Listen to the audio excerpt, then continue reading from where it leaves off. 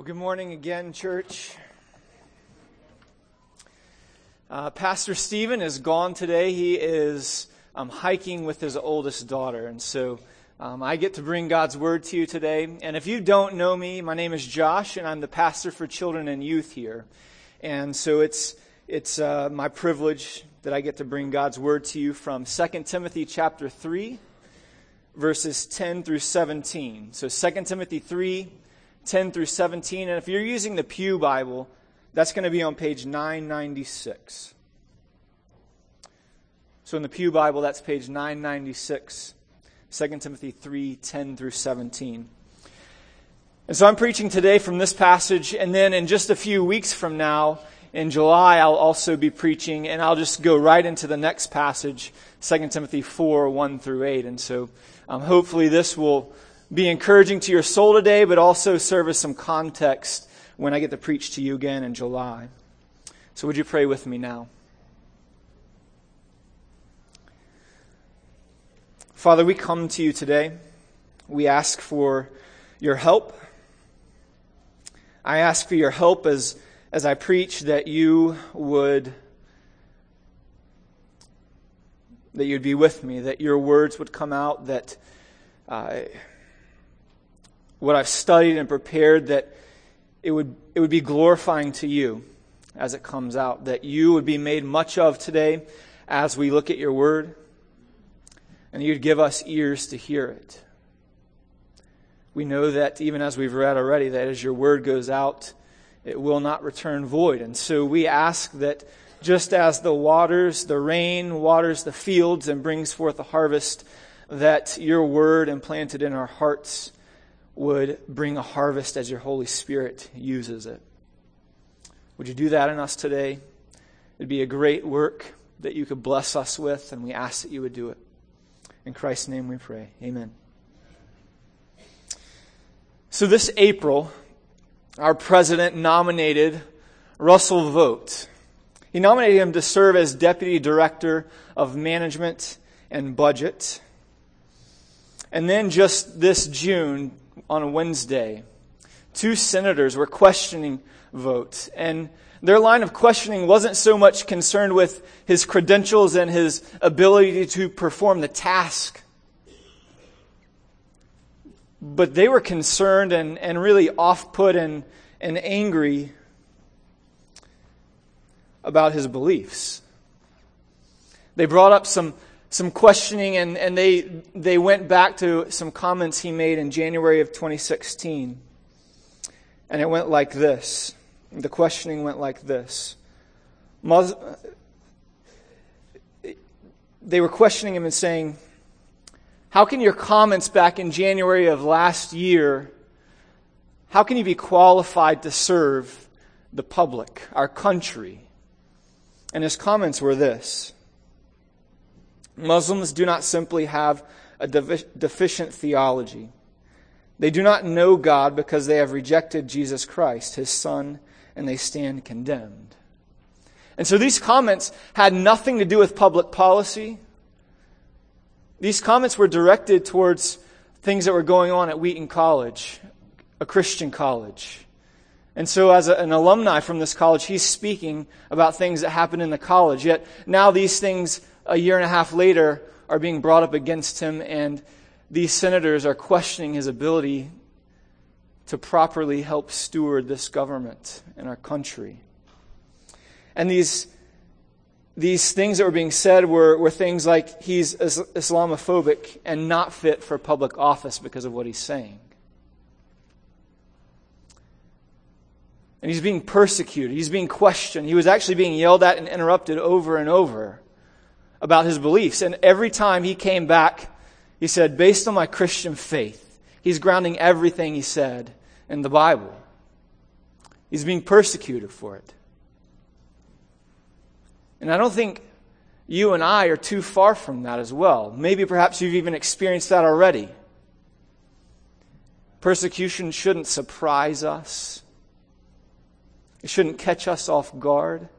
If we've read the Bible, if we've heard the words of Christ, we should expect persecution. And this, in fact, doesn't even surprise the Apostle Paul. Because we know in this letter from Paul to Timothy, he's in prison for the second time because of his ministry of God's Word. And he even knows his death is coming.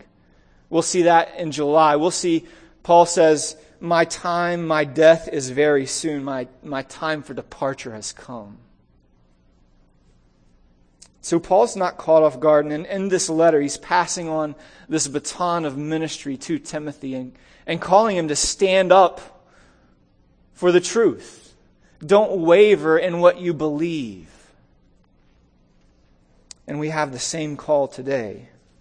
You and I are called to this same vocation of proclaiming God's Word. Maybe not as leaders, as pastors in the church, but you and I are all called to be ministers of the gospel. And it may cost us. But we're called to remain faithful to God in the midst of persecution and suffering.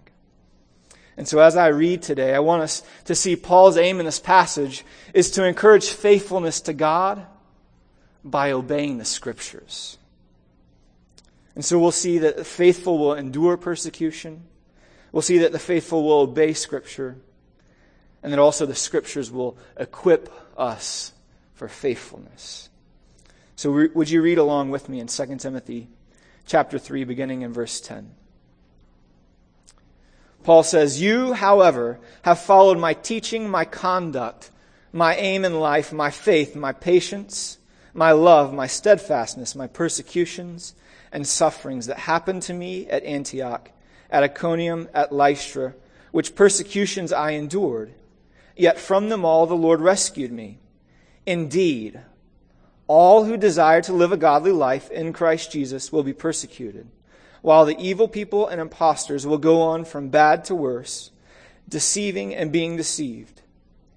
But as for you, continue in what you have learned and firmly believed, knowing from whom you learned it, and how from childhood you have been acquainted with the sacred writings, which are able to make you wise for salvation through faith in Christ Jesus. All Scripture is breathed out by God and profitable for teaching, for reproof, for correction, and training in righteousness, that the man of God may be complete, equipped for every good work." And so as we look at this call to faithfulness, I want us to see that the faithful will endure persecution. And it may even sound a little bit redundant, right? To be faithful is to continue on, to endure. But I want to make sure that we're very clear that to be faithful to God means that you will endure all things. You will remain faithful to Him till the end. And we must remember that those even who came before Timothy endured persecution. In the context of this passage, Paul references just up 2 verses. In verse 8, he references Moses and how he was opposed by Jannes and Jambres. And so I think we should even be thinking here, Moses opposed, and the prophets in the Old Testament are opposed, and Paul himself is opposed, right? He suffers persecutions at Iconium and Lystra and at Antioch. Jesus experienced persecutions, and so here, Timothy, it's not unusual. The people of God have always and will always experience persecution. So remain faithful. And we even know this to be true today.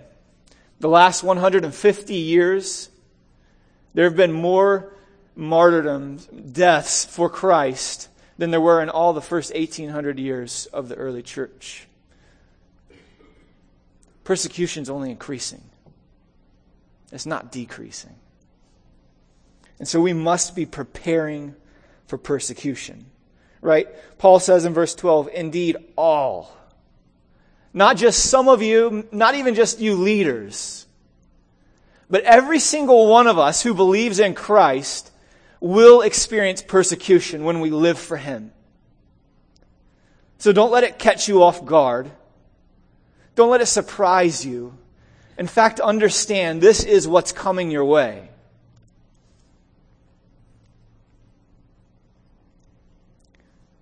Paul even gives us his example, his own life. He reminds Timothy, "You've followed me in everything I've done. You've spent time with me. You've seen my life, my purpose. But he also says, he doesn't just tell them the good things, right? He's not saying, hey, get ready, Timothy, there's going to be some good things coming. But he reminds them, you also know of my persecutions. It wasn't just one time. It was many times. And in fact, he doesn't say this in the passage, at least not this passage, but even as I'm writing to you, I'm in prison for my faith, for sharing the gospel. And so you and I should be preparing. Right? Even Christ says in the Beatitudes on the Sermon on the Mount, he says, blessed are those who are persecuted on account of righteousness' sake. So as you and I follow Christ, we should expect nothing else than persecution from the world. It's not a life of ease. We're called to live for Him.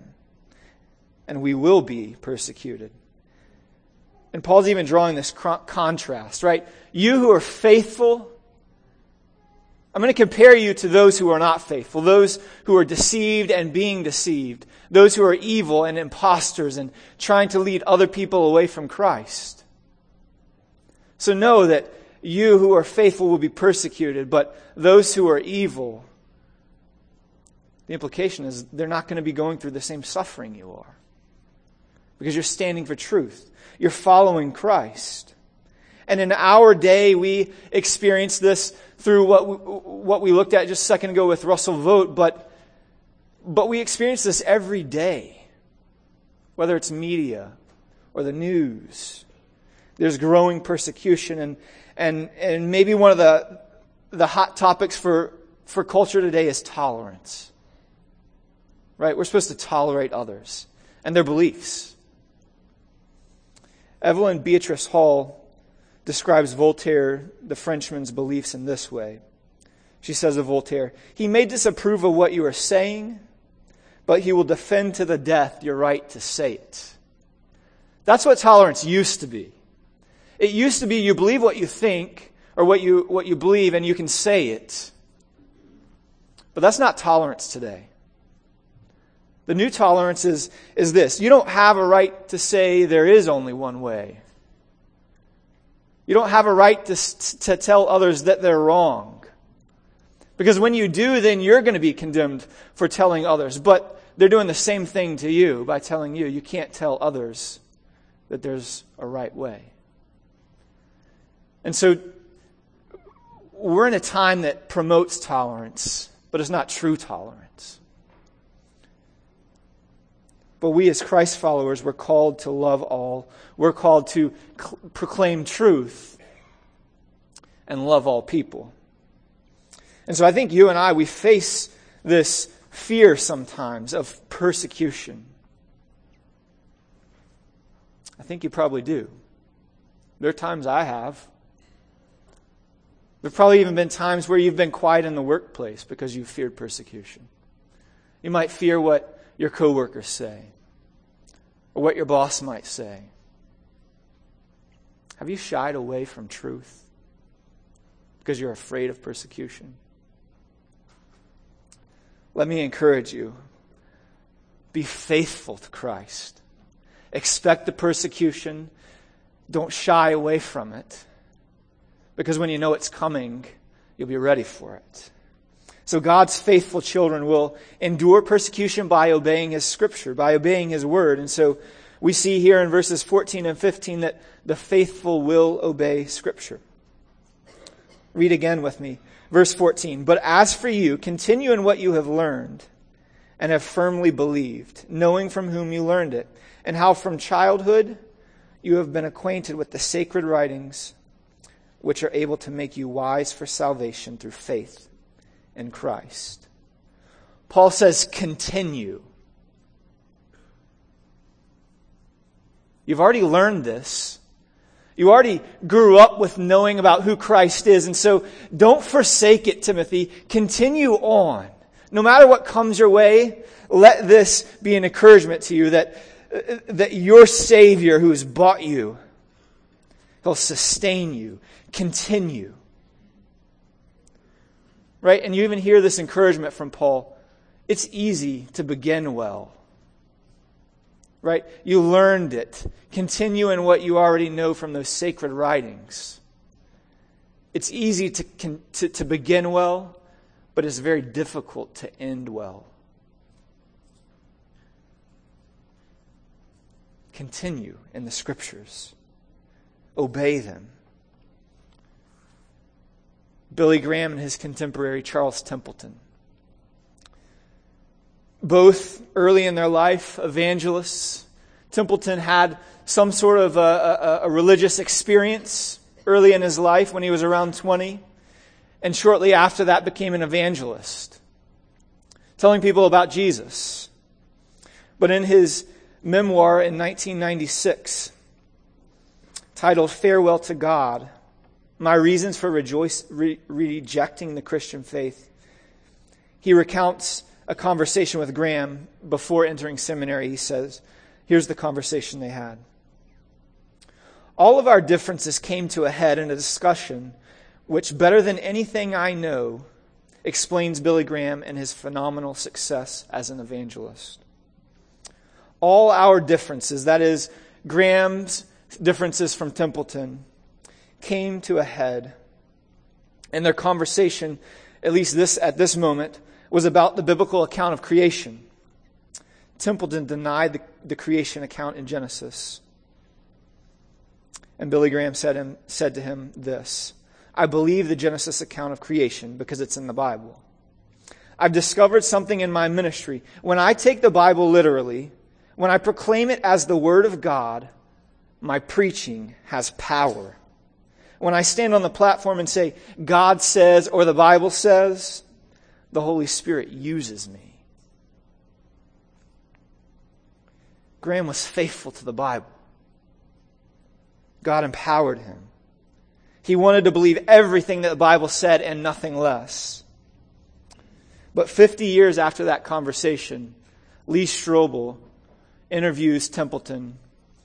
And in his book, A Case for Faith, he recounts this conversation he had with Templeton. He says, how do you assess this Jesus? It seemed like the logical next question, but I wasn't ready for the response it would evoke. Templeton's body language softened. It was as if he had suddenly felt relaxed and comfortable in talking about an older, dear friend. His voice, which at times had displayed such a sharp and insistent edge, now took on a melancholy and reflective tone. His guard seemingly down, he spoke in an unhurried pace, almost nostalgically, carefully choosing his words as he talked about Jesus. He was, Templeton began, the greatest human being who ever lived. He was a moral genius. His ethical sense was unique. He was intrinsically the wisest person that I've ever encountered in my life or in my readings. His commitment was total and led to his own death, much to the detriment of the world. What could one say about him except that this was a form of greatness? Let me remind you, this is right before his death. But he turned from Christ when he was abandoning the Bible. And Strobel goes on to say, I was taken aback. You sound like you really cared about him, I said. Well, yes, he is the most important thing in my life, came his reply. He stuttered, searching for the right word. I know it may sound strange, but I have to say, I adore him.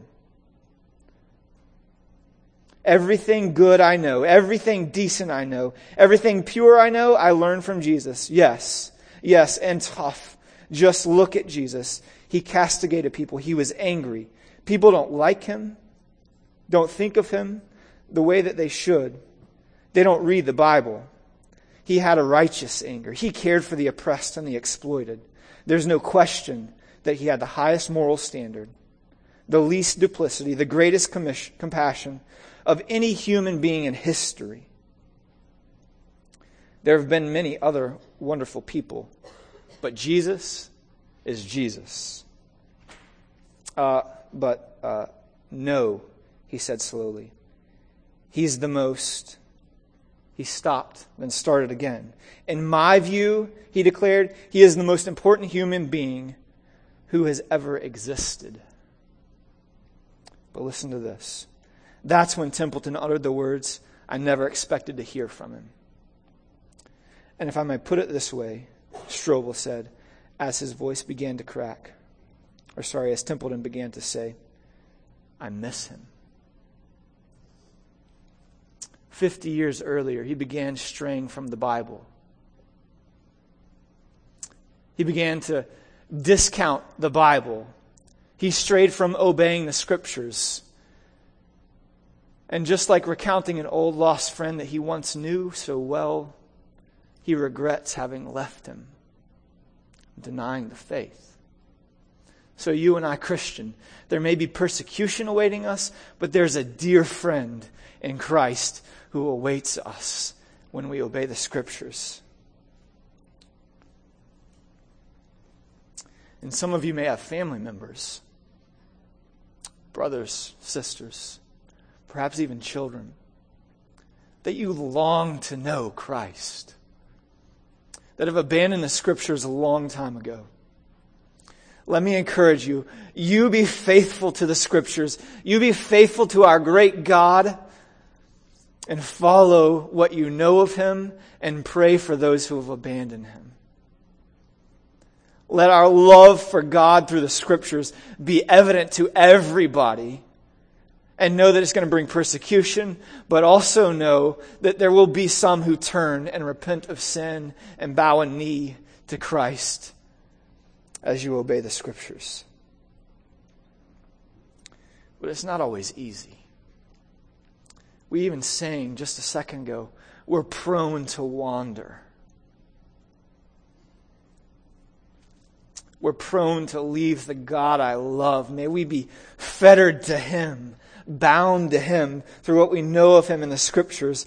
May we be drawn to Him even because we've known or thank the Lord. Perhaps some of you have known Him from an early age because you've been taught about Him, right? Paul says to Timothy, you've known from childhood. So children, some of you are blessed to be raised in a godly home. Praise God for your parents and your grandparents who pour Christ into you.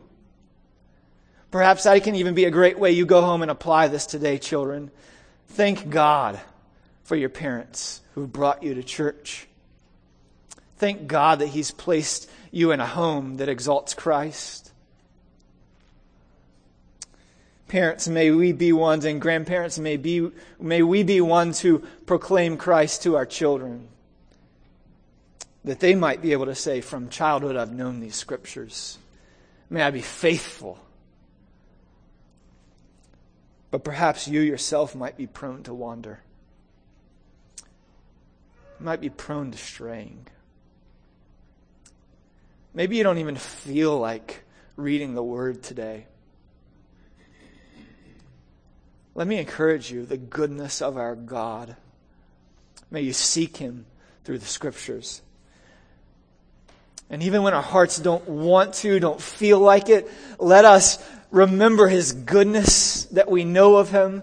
Let us cling to Him and obey Him, that we might prove faithful, that we might be His children. Because there are false teachings, there's false doctrines. One that is just destroying many thousands, perhaps even millions in the world today, is the prosperity gospel. It puts man at the center. It dethrones God and puts man at the center of his life and the throne and says, you pursue self.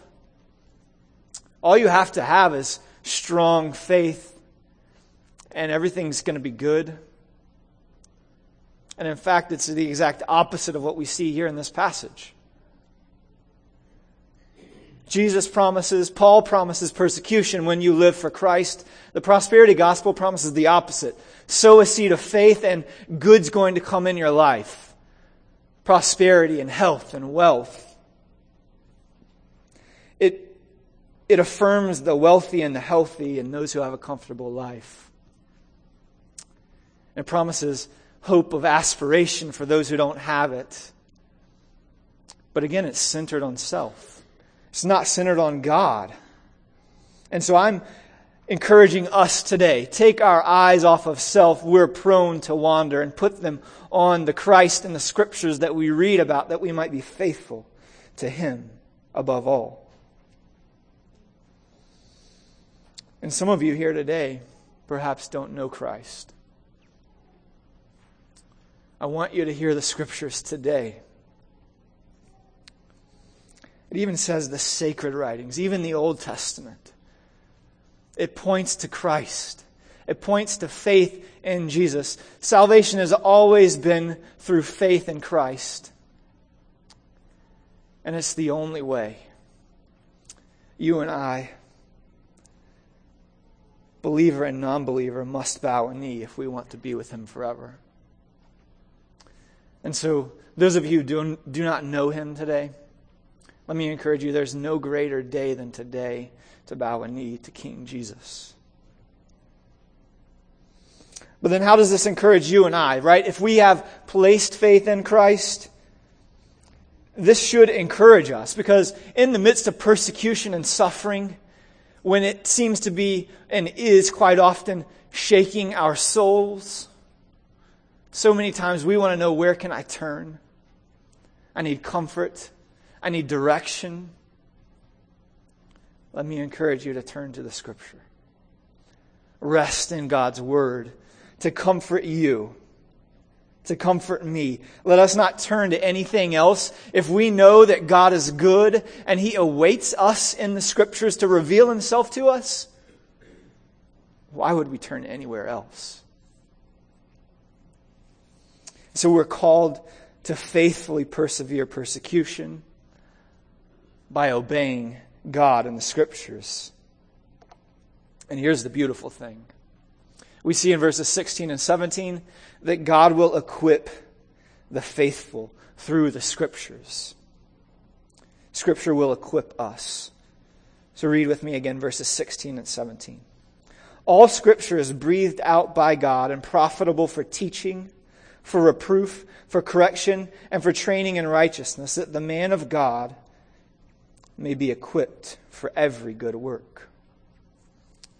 So Scripture will equip the faithful too.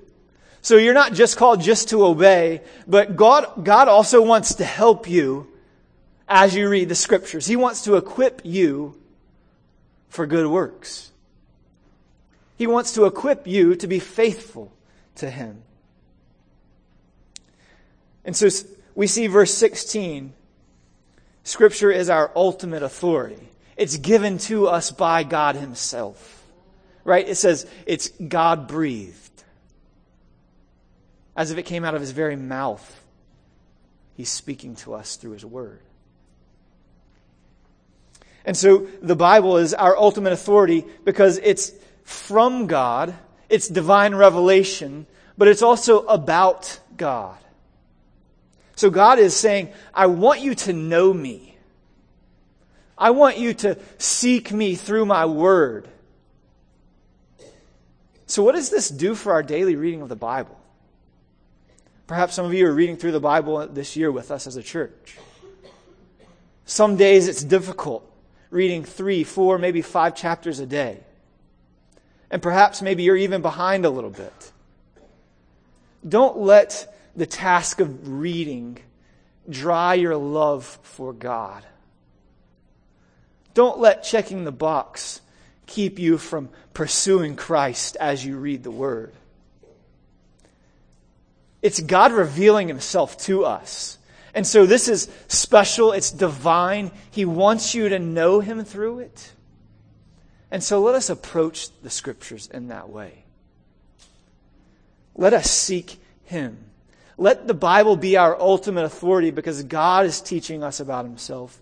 And let us bow our desires to Him. But we also see Scripture is sufficient for life and godliness. Right? Verses 16 and 17. A lot of times this is used to back up the authority of God's Word. Right? It's given to us from God, therefore obey it. And that's true. It tells us this is God-breathed. But the full context, the full picture is it's given to us by God, that it might equip us for life and godliness. So, this is really getting at the sufficiency of Scripture. Scripture is sufficient for all of life and godliness. Everything that you and I need to know about God is revealed to us. Everything you and I need to know in order to live a life that pleases the Lord, it's revealed to us. God wants to equip us. And so notice, Paul doesn't just say, read your Bibles, right? He says it's useful for teaching, for reproof, for correction, for training in righteousness. So the Word is meant to equip us.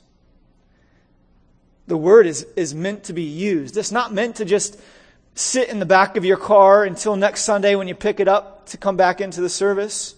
It's not meant to be put on a bookshelf and collect some dust until next Sunday. It's meant to be used. You want to know about life? You want to seek to do good works that honor Christ? Read the Word. You don't need Oprah. You don't need psychology. Some of those things are helpful. What do you need? You need the Scriptures. You need to know God. You need to know the one who wants you to know Him, the Creator of all things. Right? We looked at this past week in Eagle Butte. Day one, God created all things. He created them good. So the Creator who made the mountains and the hills and the plains in Eagle Butte, the rivers and the oceans, He wants you to know Him. He wants to equip you, not so that you can wander around aimlessly, but that you can live a life in response of worship to who He is. So Scripture is not, although it equips us for life and godliness, it's not meant to be your GPS with the lady on your phone telling you 10 feet, turn here. You just passed rerouting. It doesn't tell you every single step in life. So high school graduate, it doesn't tell you what college to go to, what degree to pursue. College grad, it doesn't tell you to move to this city or that city and take this job or that job. Or those of you who are retired, it doesn't tell you what to do with every moment of your day. What does it tell you? It tells you about who God is. It tells you that you're to pursue holiness, to pursue Christ-likeness. And after that, there's a whole lot of freedom. Pursue Christ. High school graduate, pursue a degree and a vocation that you like, that you're interested in, that perhaps you can glorify God in. That's what He wants for you. Those of you who are retired or thinking about that in the next few years, God doesn't tell you to pick up and go to Eagle Butte. He might. Perhaps He would. But the call is, how can you glorify God? You can do that by picking up and going to Eagle Butte. You can do that every single day, retired or not, pouring into young men in this church. Ladies, you can do that by discipling a young mom who may be prone to discouragement when her children are 4 and under. There's so many ways that you and I can glorify God every single day that He reveals to us, and He's willing to equip us if we would seek Him through His Word. He wants to make you complete. What's the picture there? He wants to make you like His Son. Are you kidding me? That's kind of the question I have in my mind when I read this. Are you really kidding me? God, who sees this sinful person, says, be faithful to me, seek me, pursue holiness, and I'm going to make you like my Son. He wants you and I to be complete, equipped for every good work, that we might glorify Him. Scripture equips us to be faithful and to serve Him. This is good news.